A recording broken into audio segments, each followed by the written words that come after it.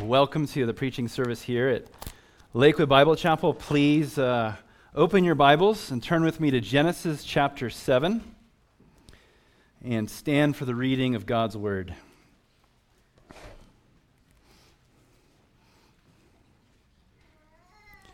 We'll be starting this morning in verse 10. This is God's inspired, inerrant, and infallible Word. Now it happened after the 7 days that the water of the flood came upon the earth. In the 600th year of Noah's life, in the 2nd month, on the 17th day of the month, on this day, all the fountains of the great deep split open, and the floodgates of the sky were opened.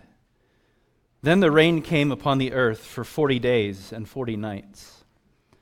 On this very day, Noah and Shem and Ham and Japheth and the sons of Noah and Noah's wife and the 3 wives of his sons with him entered the ark. They and every beast after its kind, and all the cattle after their kind, and every creeping thing that creeps on the earth after its kind, and every bird after its kind, every fowl, every winged creature. So they came to Noah into the ark by twos of all flesh, in which was the breath of life. And those that entered, male and female of all flesh, entered as God had commanded him, and Yahweh closed it behind him. Then the flood came upon the earth for 40 days, and the water multiplied and lifted up the ark so that it rose above the earth. And the water prevailed and multiplied greatly upon the earth, and the ark went on the surface of the water. And the water prevailed more and more upon the earth, so that all the high mountains under all the heavens were covered. The water prevailed 15 cubits higher, and the mountains were covered.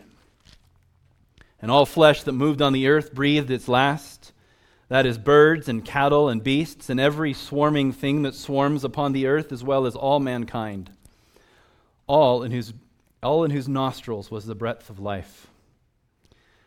Of all that was on the dry land died. Thus he blotted out every living thing that was upon the face of the land, from man to animals to creeping things and to birds of the sky, and they were blotted out from the earth, and only Noah remained, and those that were with him in the ark. And the water prevailed upon the earth 150 days. May the Lord bless the reading of his word. You may be seated. Last week we considered verses 1 to 9, in which we saw the continued obedience of Noah as God commanded him to get on the ark and load the animals with him. We saw that God commanded him to do this in preparation for the flood that was soon to come. And we saw that in response to God's command, Noah obeyed.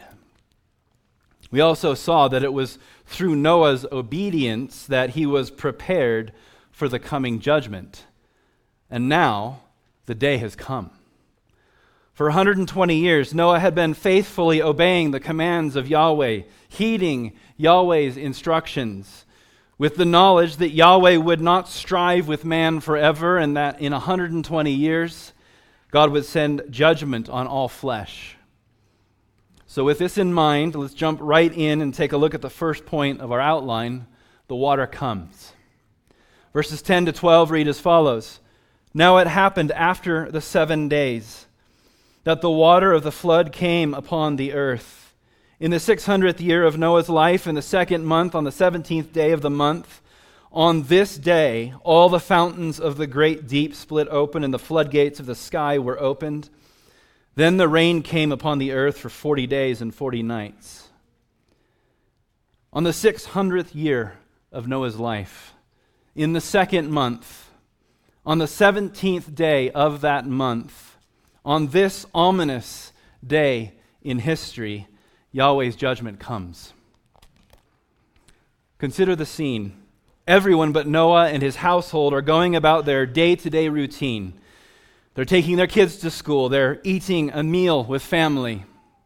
They're walking the dog. They're sleeping. They're coming home from work, or going for a run or reading a book. They're going about their normal everyday routine without a care in the world for the warnings that Noah had been preaching for the last 120 years.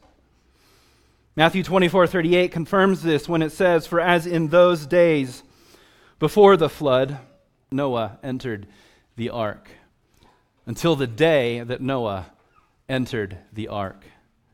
On that day, everything changed.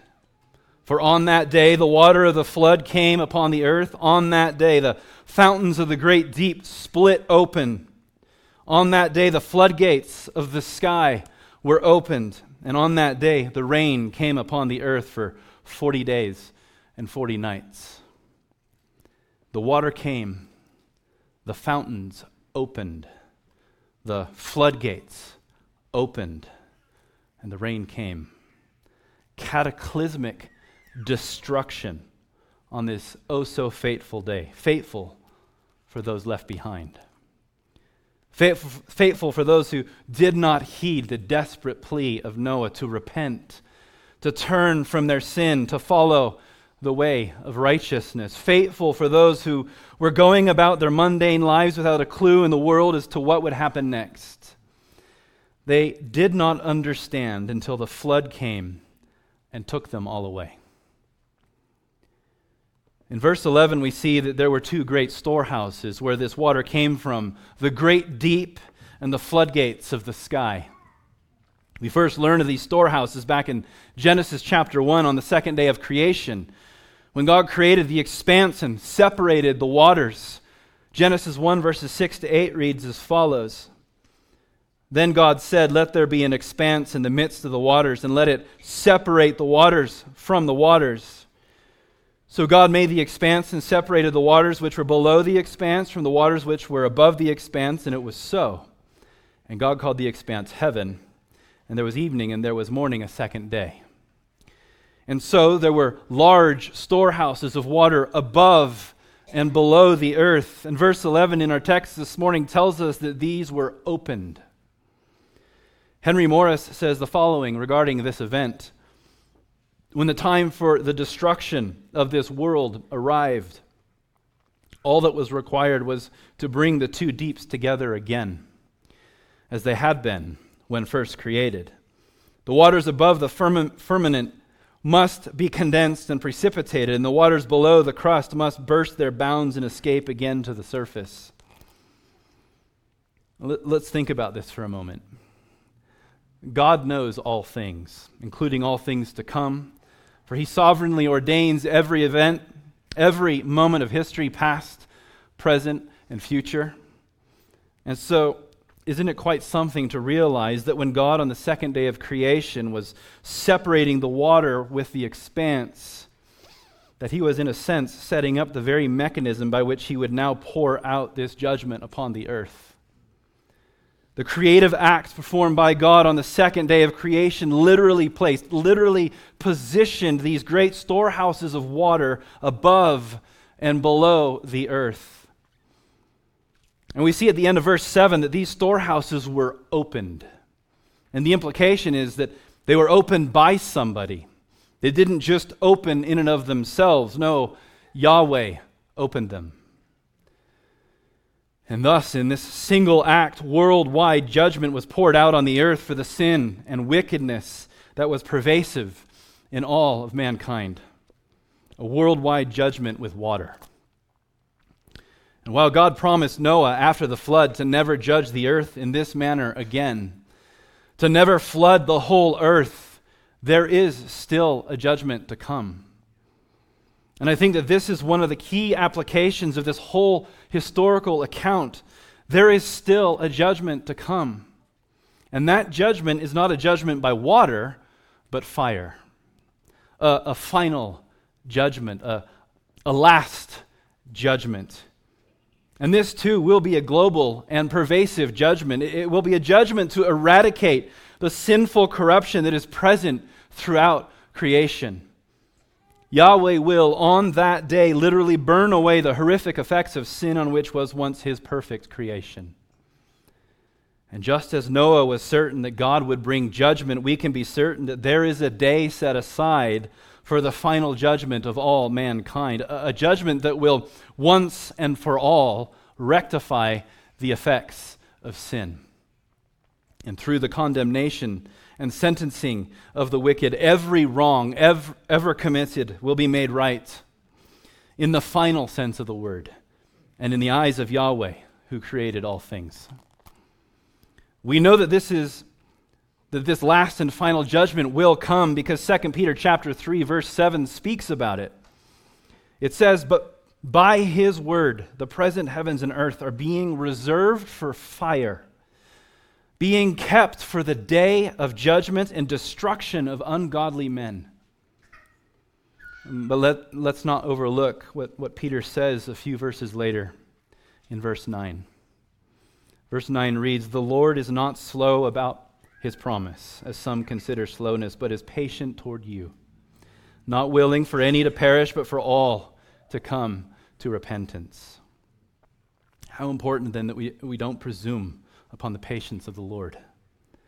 Because the fact of the matter is that those in our text this morning, those who were busy about their day-to-day routine, those who had heard the warning of Noah of the coming judgment, just as you now are hearing a warning of a coming judgment, those in Noah's time presumed on the patience of the Lord, and they were caught out. They were surprised, and in that moment they were found wanting and perished. Hear me now. Listen to these words. Do not be like those in our text this morning, who ignored Noah's warning and presumed on the patience of the Lord. It is important to realize that Yahweh is the kind of God that does indeed give every opportunity. Yahweh is the kind of God that waits until the very last moment before bringing judgment. For he truly wishes that none should perish. But it is also important to realize that Yahweh's kindness, Yahweh's forbearance, his patience, his long-suffering will run out. It will run out like it did for those in our text this morning who ignored Noah's warning and in their sinfulness remained outside of the ark. And so with this in mind, I implore you, for the sake of your eternal soul, don't wait, but instead take care of business before the Lord right now, this morning. Repent of your sins and fall at the feet of Christ in total dependence and total humility for the salvation of your soul from the consequence of your sins. And if you do this, then you won't be like those outside the ark. You'll instead find yourself in Christ, and thus in the tender care of his saving hands for your soul, you, like Noah, will escape the judgment. Now, let's turn our attention to verses 13 to 16, which read as follows. "On this very day, Noah and Shem and Ham and Japheth, the sons of Noah, and Noah's wife and the 3 wives of his sons with them entered the ark.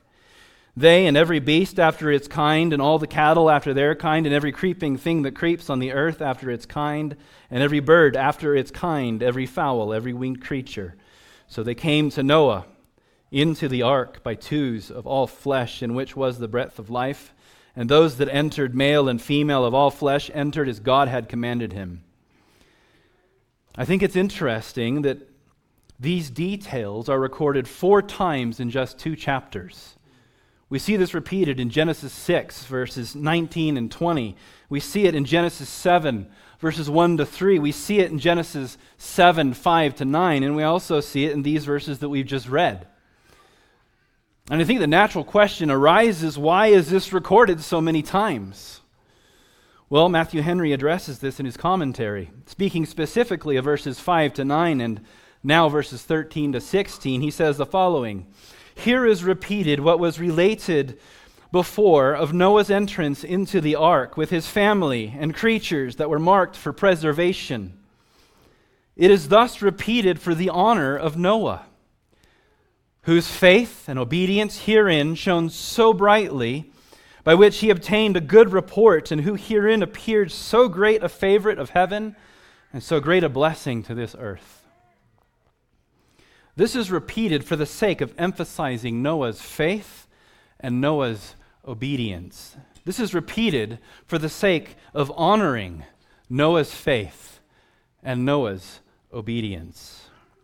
And therefore it demonstrates how important our faith and our obedience is to the Lord. Brothers and sisters, do not underestimate the value of your faith, and don't underestimate the importance of your obedience. For by your faith you are saved, and by your obedience you demonstrate that your faith is true. And by your obedience you demonstrate your love for Christ. Treasure these things. Thank the Lord for them. For apart from Him we do not have saving faith. And thus we would not be a people of obedience to the Lord. On the contrary, we would be like those outside the ark, so to speak, and thus standing in the path of ensuing judgment.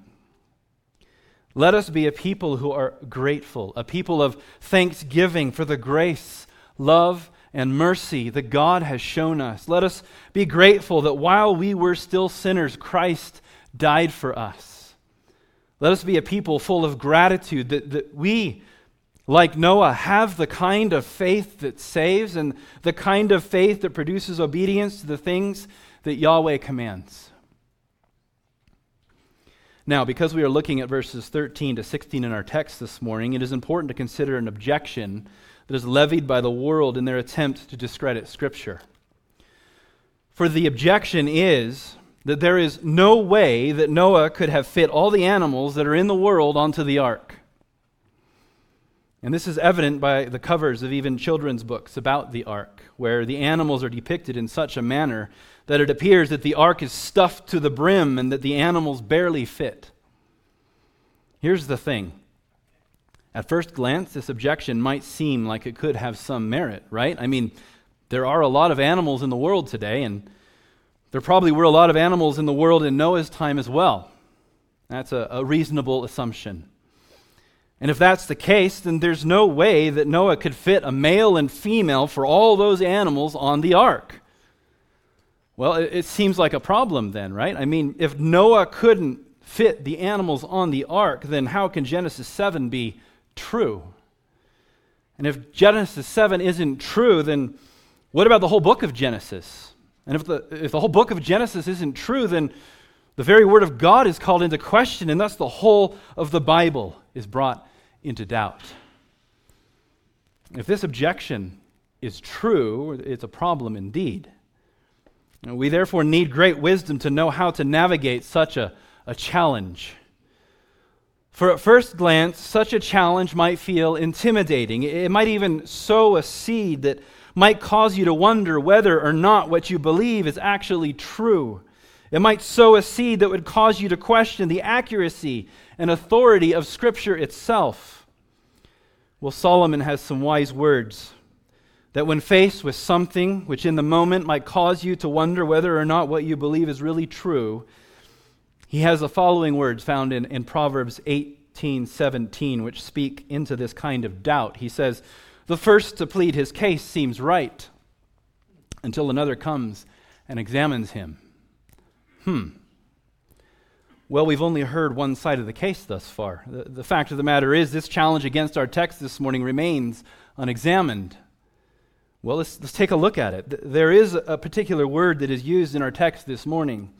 That word is kind, which is the Hebrew word for mean, and defined as a category of things distinguished by some common characteristic or quality. Well, that's interesting. Let's return to verses 13 and 14 now to see how this word kind is used in our text this morning. Genesis 7:13 to 14 read as follows: "On this very day Noah and Shem and Ham and Japheth, the sons of Noah, and Noah's wife and the 3 wives of his sons with them entered the ark." Now pay attention here in verse 14. "They and every beast after its kind, and all the cattle after their kind, and every creeping thing that creeps on the earth after its kind, and every bird after its kind, every fowl, every winged creature." So what we see here then, now that we understand the meaning of this word kind, is that Noah, for the most part, took one male and one female animal of each kind of animal onto the ark. So quite contrary to the challenge of how did God fit a male and female of every type of animal on the ark, we see that instead each type we see that instead of each type, it was rather that Noah brought them only according to their kind, which is a classification, a grouping of different types of animals into their larger animal kind. Well, this kind of changes things. This means that a lot less animals would need to fit onto the ark. Consider these words from Christian scholars on this matter. Some have estimated that there were as many as 25,000 kinds of animals represented on the ark. This is a high estimation. With 2 of each kind and 7 of some, the numbers of animals would exceed 50,000. And though not by very much, relatively speaking, regardless whether there were 16,000 or 25,000 kinds of animals, even with 2 of each and 7 of some, scholars agree that there was plenty of room for all of the animals on the ark, plus food and water with room to spare. And when you remember that only a few of these animals were elephants, and a majority were very much smaller animals, some suggest that only 15% were larger than a sheep, then it becomes more and more clear that Noah could and did indeed fit all the various animals onto the ark according to their kind. And thus, after we examine the other side of the case, as per the advice of Solomon in Proverbs, in the end, the original challenge that we were considering is found wanting. And let me encourage you as you have conversations with your work colleagues or family members that don't know the Lord, and if they bring up such challenges, don't feel like you have to give an answer in the moment. I mean, if you do, go ahead. If you have an answer, give an answer, but don't feel pressured to do so.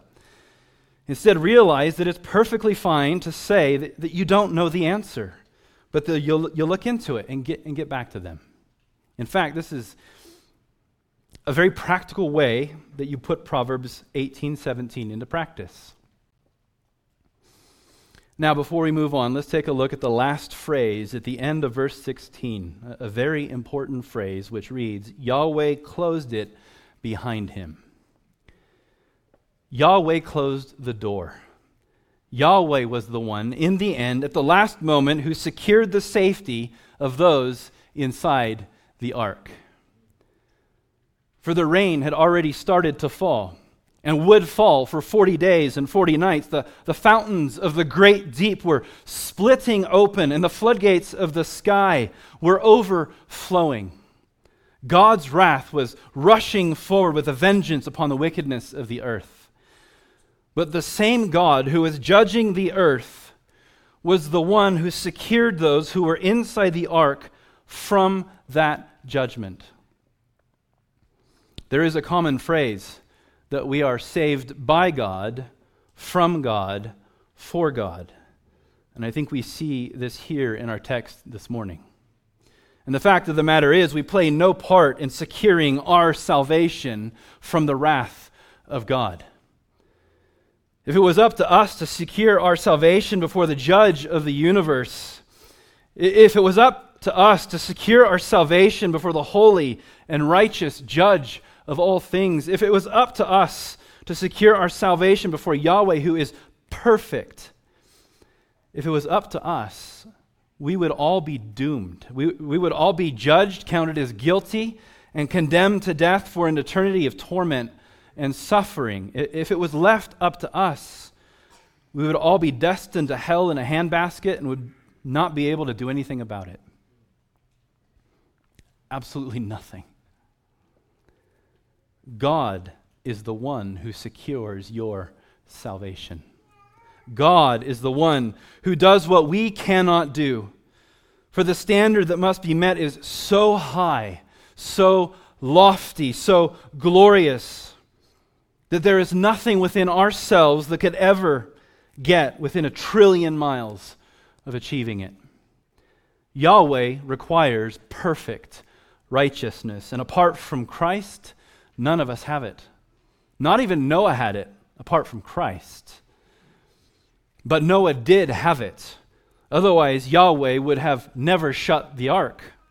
Yahweh would have never secured those inside the ark apart from the righteousness that Noah had, which was not his own, but Christ's. Turn with me to Romans chapter 8. You have to see this with your own eyes.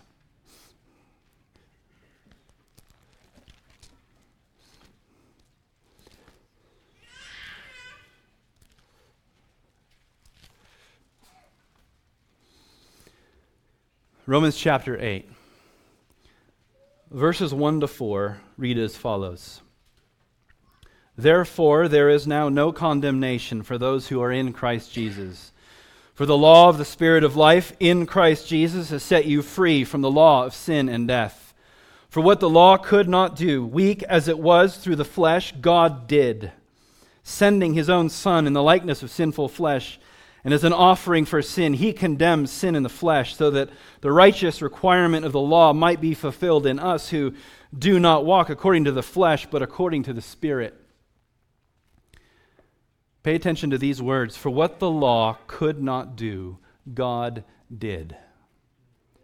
So why couldn't the law accomplish salvation for us? Why isn't it the case that if you just do your best to obey the law, that you'll be saved? Why isn't it the case that if you're a pretty good person, especially when you compare yourself to others like murderers, thieves, others like Hitler? I mean, Hitler was a really bad guy, and he's definitely going to hell, but I'm nothing like Hitler, so I've got a chance, right? Why isn't it the case that if you're the best person that you can be, that if you try your best, that this isn't good enough to be saved? Why isn't this the case?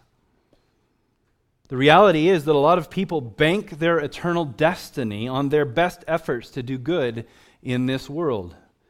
Well, let me caution you. If that is you, let me warn you that this is a very bad idea. That in fact, this is a recipe for disaster. But why? Why aren't my good deeds, my donations to charity, my giving money to the poor, my helping an old lady across the street, my volunteering at the food pantry, why aren't my good deeds good enough? Well, and that's the heart of the matter, isn't it? Our good deeds aren't good enough. But why? Why is this the case? Well, it's because this kind of thinking is based on the wrong understanding of the law. This thinking is based on the understanding that the law was given as a roadmap for salvation. And actually, this was the mistake that the Jewish people made. They looked at the law as the path to achieve salvation themselves. And they were so convinced about this that they even made up their own list of over 600 additional laws to follow, just to make sure that they didn't even get close to encroaching upon the actual law given by Moses.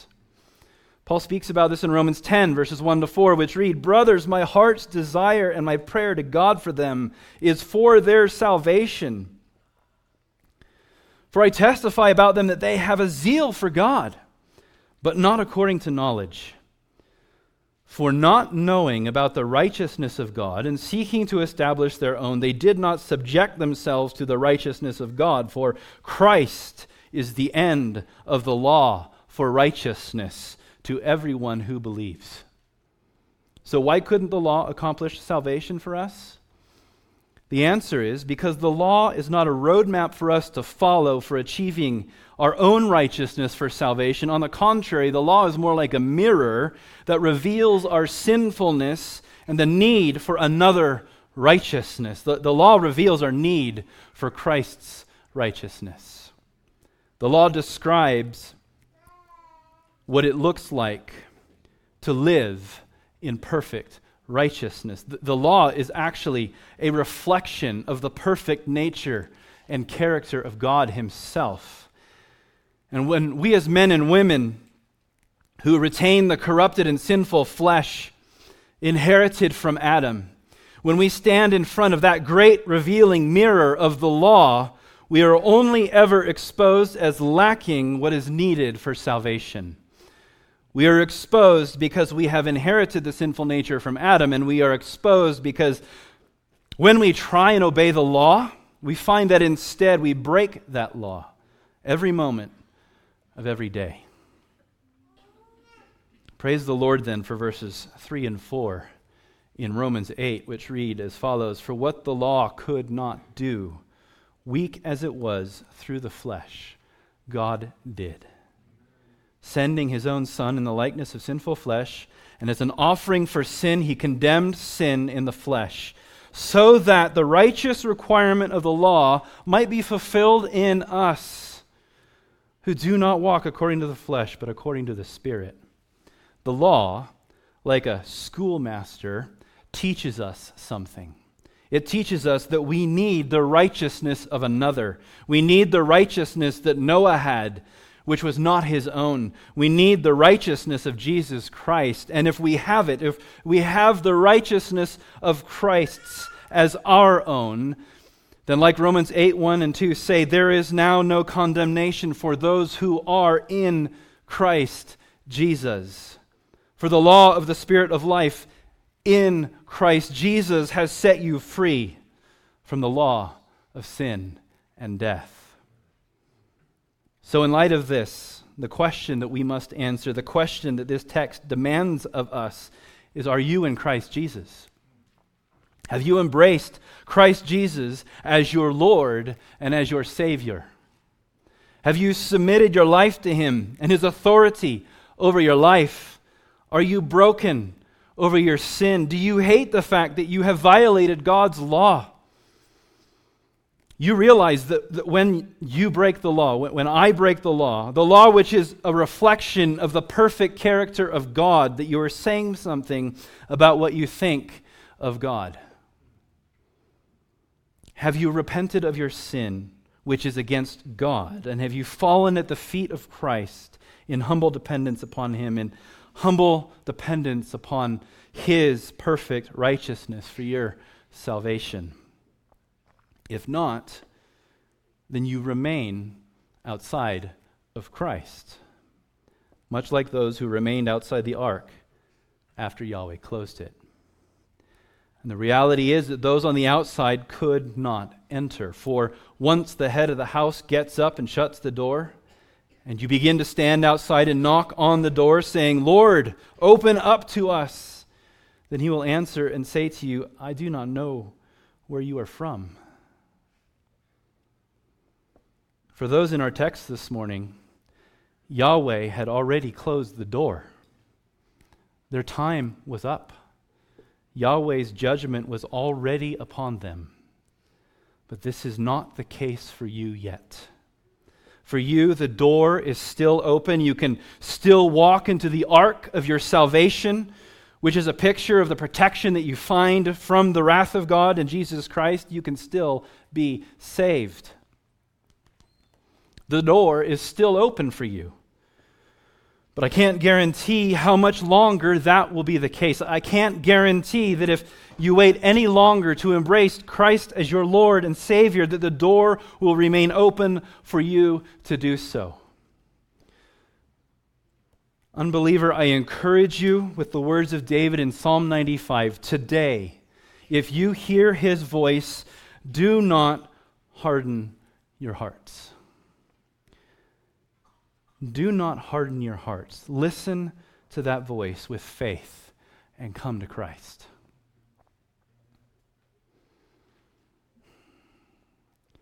Now that we understand the significance of Yahweh closing the ark behind Noah, of Yahweh doing the work to preserve those inside the ark from His wrath outside, let's consider the second point in our outline. Judgment prevails. Verses 17 to 20 read as follows, And the water prevailed and multiplied greatly upon the earth, and the ark went on the surface of the water. And the water prevailed more and more upon the earth, so that all the high mountains under all the heavens were covered. The water prevailed 15 cubits high, and the mountains were covered. The first thing that I noticed when I was reading these verses is this word prevailed, which is repeated 3 times and once more in verse 24. Verse 17, and the water prevailed and multiplied greatly. And then in verse 19, and the water prevailed more and more. And finally in verse 20, the water prevailed 15 cubits higher and the mountains were covered. And then again in verse 24, and the water prevailed upon the earth 150 days. This word prevailed, which is in the Hebrew gavar, and literally means to be strong, to prove more powerful or superior.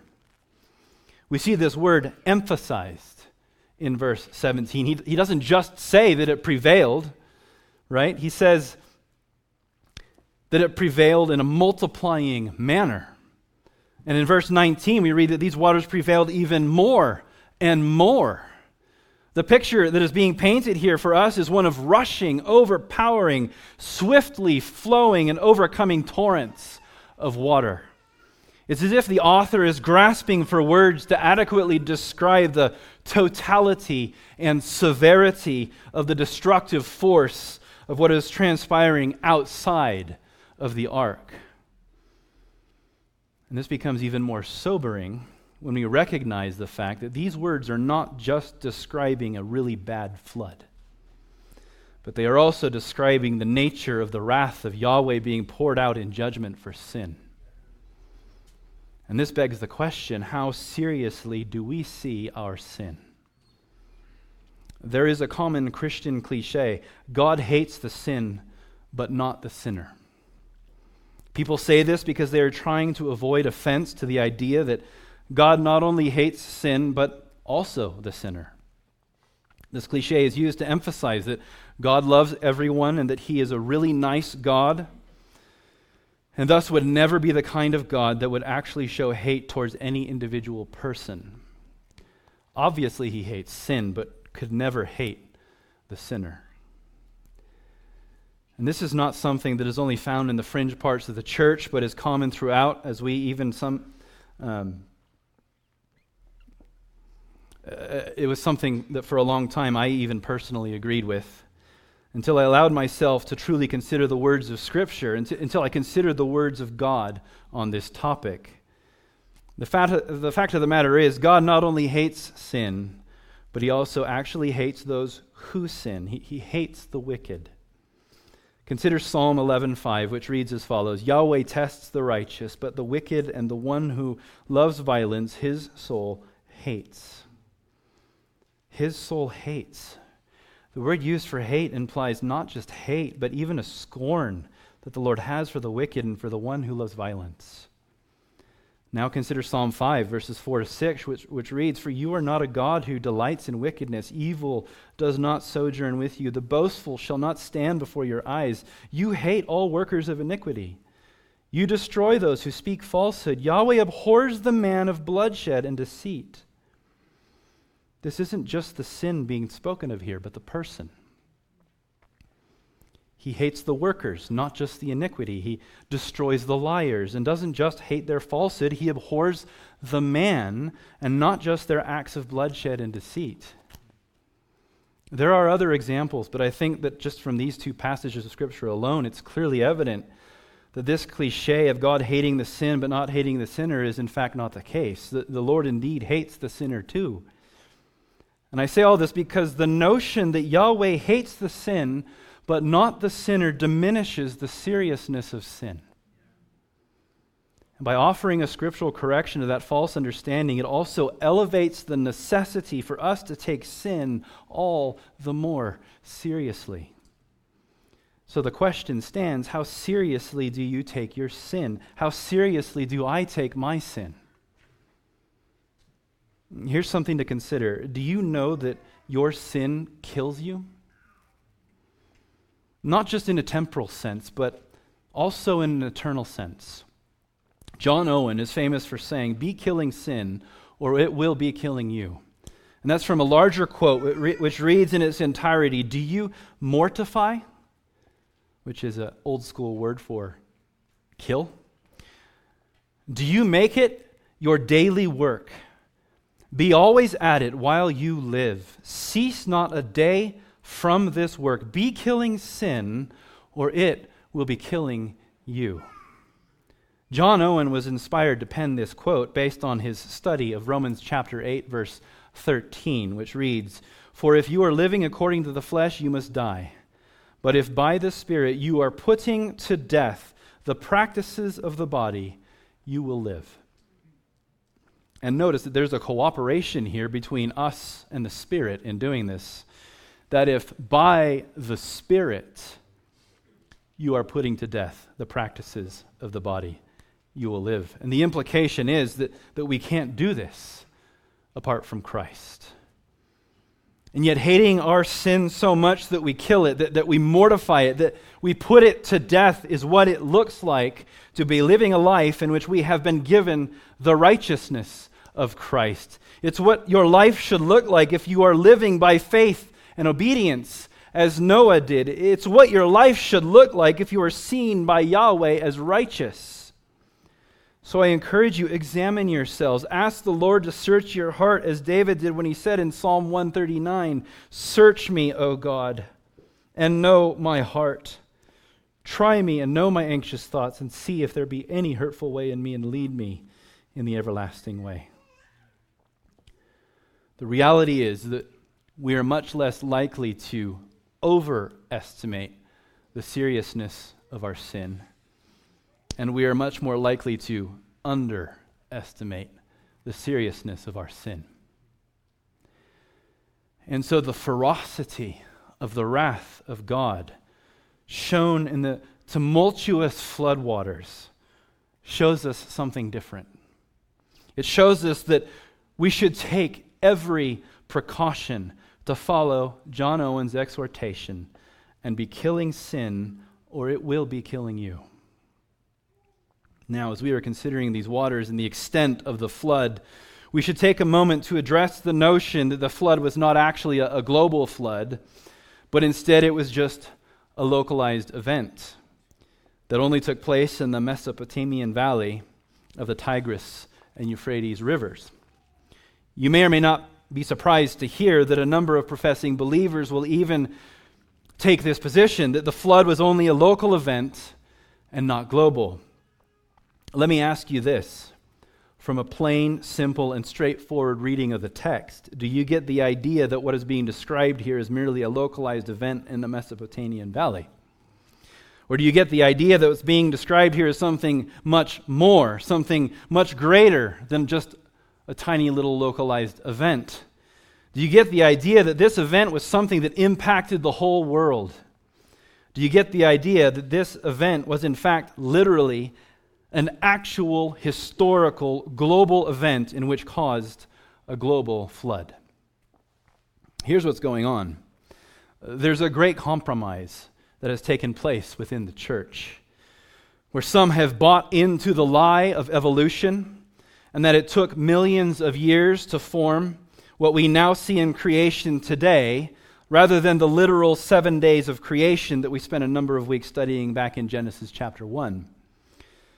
The problem is that a global flood contradicts the secular view of millions of years, and thus calls into question those who stand firm on this position. It's important to mention that facts about the world around us are interpreted in different ways to support the favored view of the person doing the interpreting. And this is true for both the secular understanding that claims evolution in millions of years is the best explanation for what we see around us. And it's true as well for the Christian understanding that makes the claim that God as creator of all things best explains what we see around us today. Facts such as billions of dead animals and plants buried in rock layers composed of water-deposited sand, lime, and mud all around the earth. Facts are facts, and they merely serve as evidence that is then interpreted by a worldview which attempts to explain the world around us. Answers in Genesis makes the following helpful statement regarding this. They say, it should immediately be obvious that these two interpretations of the evidence are mutually exclusive. Most of these rock layers are either the sobering testimony to Noah's flood or the record of millions of years of history on this earth. One must be true and the other must be false.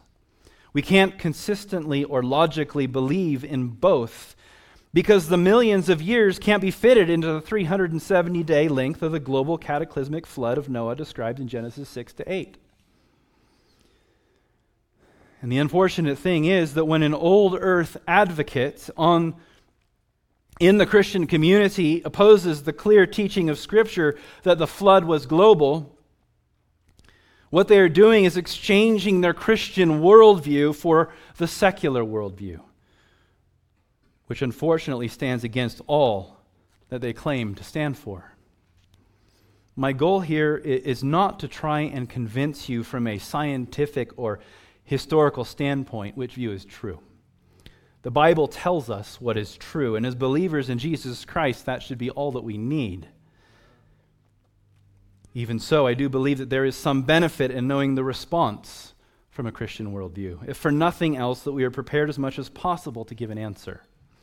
Here's an example, again, from Answers in Genesis. By the way, this is a group of believers who have scientists and historians who literally spend all of their time examining the facts and examining the evidence through the lens of a Christian worldview, and this is their conclusion on the matter. It wasn't until popularization of the belief in geology that only slow and gradual geological processes formed the geologic record over millions of years that the local flood compromise became increasingly popular. Yet the scriptures are clear that the deaths of animals and man only came into the world as a result of the curse. So the fossils must have been produced after that tragic event. The subsequent global flood could have produced most of the fossil-bearing sedimentary layers, including the fossilized thorns we find. And Noah would not have needed to build an ark or take animals on board if the flood were only local, as there was plenty of warning to escape to another region. These and many more biblical, theological, and scientific considerations make the local flood compromise totally untenable. This is all ultimately about the authority of all of God's Word, which plainly teaches that the flood of Noah was global in extent. For the Christian, the Word of God is the ultimate and final authority for all things, including whether or not the flood was global or local. So with this in mind, let's consider the next point in our outline: all flesh outside the ark dies. And this will serve only to further affirm that the flood was global, because the judgment was global. Verses 21 to the first part of verse 23 read as follows: "And all flesh that moved on the earth breathed its last. That is, birds and cattle and beasts and every swarming thing that swarms upon the earth, as well as all mankind, all in whose nostrils was the breath of the Spirit of life, of all that was on the dry land died. Thus he blotted out every living thing that was upon the face of the land, from man to animals to creeping things and to birds of the sky that were blotted out from the earth." Do these verses give you the impression that anyone survived? Do these verses give you the impression that this was a local flood and not a global one? If the previous verses in our text this morning weren't convincing enough that the flood was global, then these verses truly put that discussion to bed. And the important point here is that if the flood isn't global, God's judgment for sin isn't total. But these verses say otherwise, with phrases such as all flesh, such as all in whose nostrils was the breath of the Spirit of life, all that was on the dry land died, every living thing that was upon the face of the land. Amen. This is clearly speaking of a global event. And it's interesting to note that we really are not told very much about the terror experienced by those outside of the ark. In fact, we are told nothing of the suffering that they went through. We're told nothing of the horrific experience of drowning or of suffocating to death, of trying to swim as long as you can until you are so exhausted that you give up and die. We are told nothing of the destructive force of the water thrashing and breaking human bodies into pieces. We're told nothing about the millions and potentially billions of human bodies floating lifelessly on the surface of the water, let alone the animals.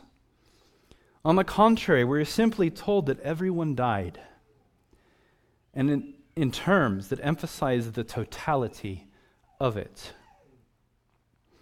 It is repeated over and over and over that anything that had life died. And as we've already said, this should cause us to come to a deeper appreciation of the seriousness of sin. This also speaks to the fact that death is the final, unavoidable consequence of sin. This speaks to the fact that Yahweh is a just God and that He cannot let sin go unpunished.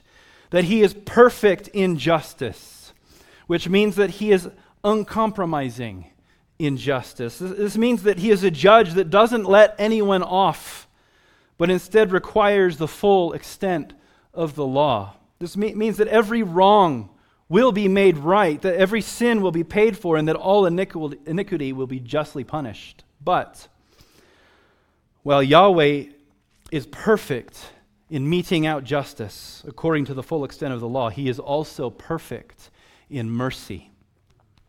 His judgment is only half the story, and his judgment is in fact the lesser half of the story. For the greater half of the story is described in the final point of our outline. All flesh inside the ark lives. Our passage concludes with these words this morning. It says, "And only Noah remained, and those that were with him in the ark. And the water prevailed upon the earth 150 days." In these words we see a new beginning. In these words, while it is only Noah that remained, Noah indeed remained. And the question we should ask ourselves is, why Noah? What made Noah different from every other one of the millions of people on the face of the earth in his generation? Why was Noah spared? Why was Noah's household spared? And the answer is simple. They were on the ark. And if it's not already been made clear, the ark points to the even greater reality of the protection that one finds from God's judgment for sin in Jesus Christ. And we see this if we look back at verses 17 and 18 from our text this morning, which read as follows: "Then the flood came upon the earth for 40 days and was multiplied and lifted up the ark so that it rose above the earth. And the water prevailed and multiplied greatly upon the earth, and the ark went on the surface of the water." In the complete and perfect mercy of Yahweh, the ark was lifted up so that it rose above the earth, so that it went on the surface of the water. The ark and all those who were inside were lifted above the prevailing waters, such that while the waters prevailed over everything else, they did not prevail over the ark. The ark and all those inside were kept by God from the judgment of God. Friends, brothers, and sisters, the ark is a picture of Christ. And the question that I want to leave with you this morning is, are you in the ark? Are you in Christ? Have you embraced Christ as your Lord and as your Savior? Because if you have, then like Noah who was in the ark, you are now in Jesus Christ, whose righteous sacrifice for your sin through the shedding of his blood on the cross will protect and preserve you from the prevailing judgment of God. Please take seriously these words as we now close. If you have any questions, please don't hesitate to talk to me or any of the other elders who will be more than happy to talk with you about how you can be saved from the judgment of God in Christ Jesus. Amen? Amen. Now I invite Noel and the music team back up to lead us in musical worship as I close us in prayer. Heavenly Father, we thank you this morning, Lord, for this picture of Christ. Lord, that in the ark, in Christ, we are saved from judgment. Lord, and as believers, we are grateful for this, that you have saved us, Lord. And I pray for any of those who are here that don't know you would be being drawn by you now, Lord, and that they would also embrace Christ as Lord and Savior of their lives. Lord, I pray these things in Jesus' name, amen.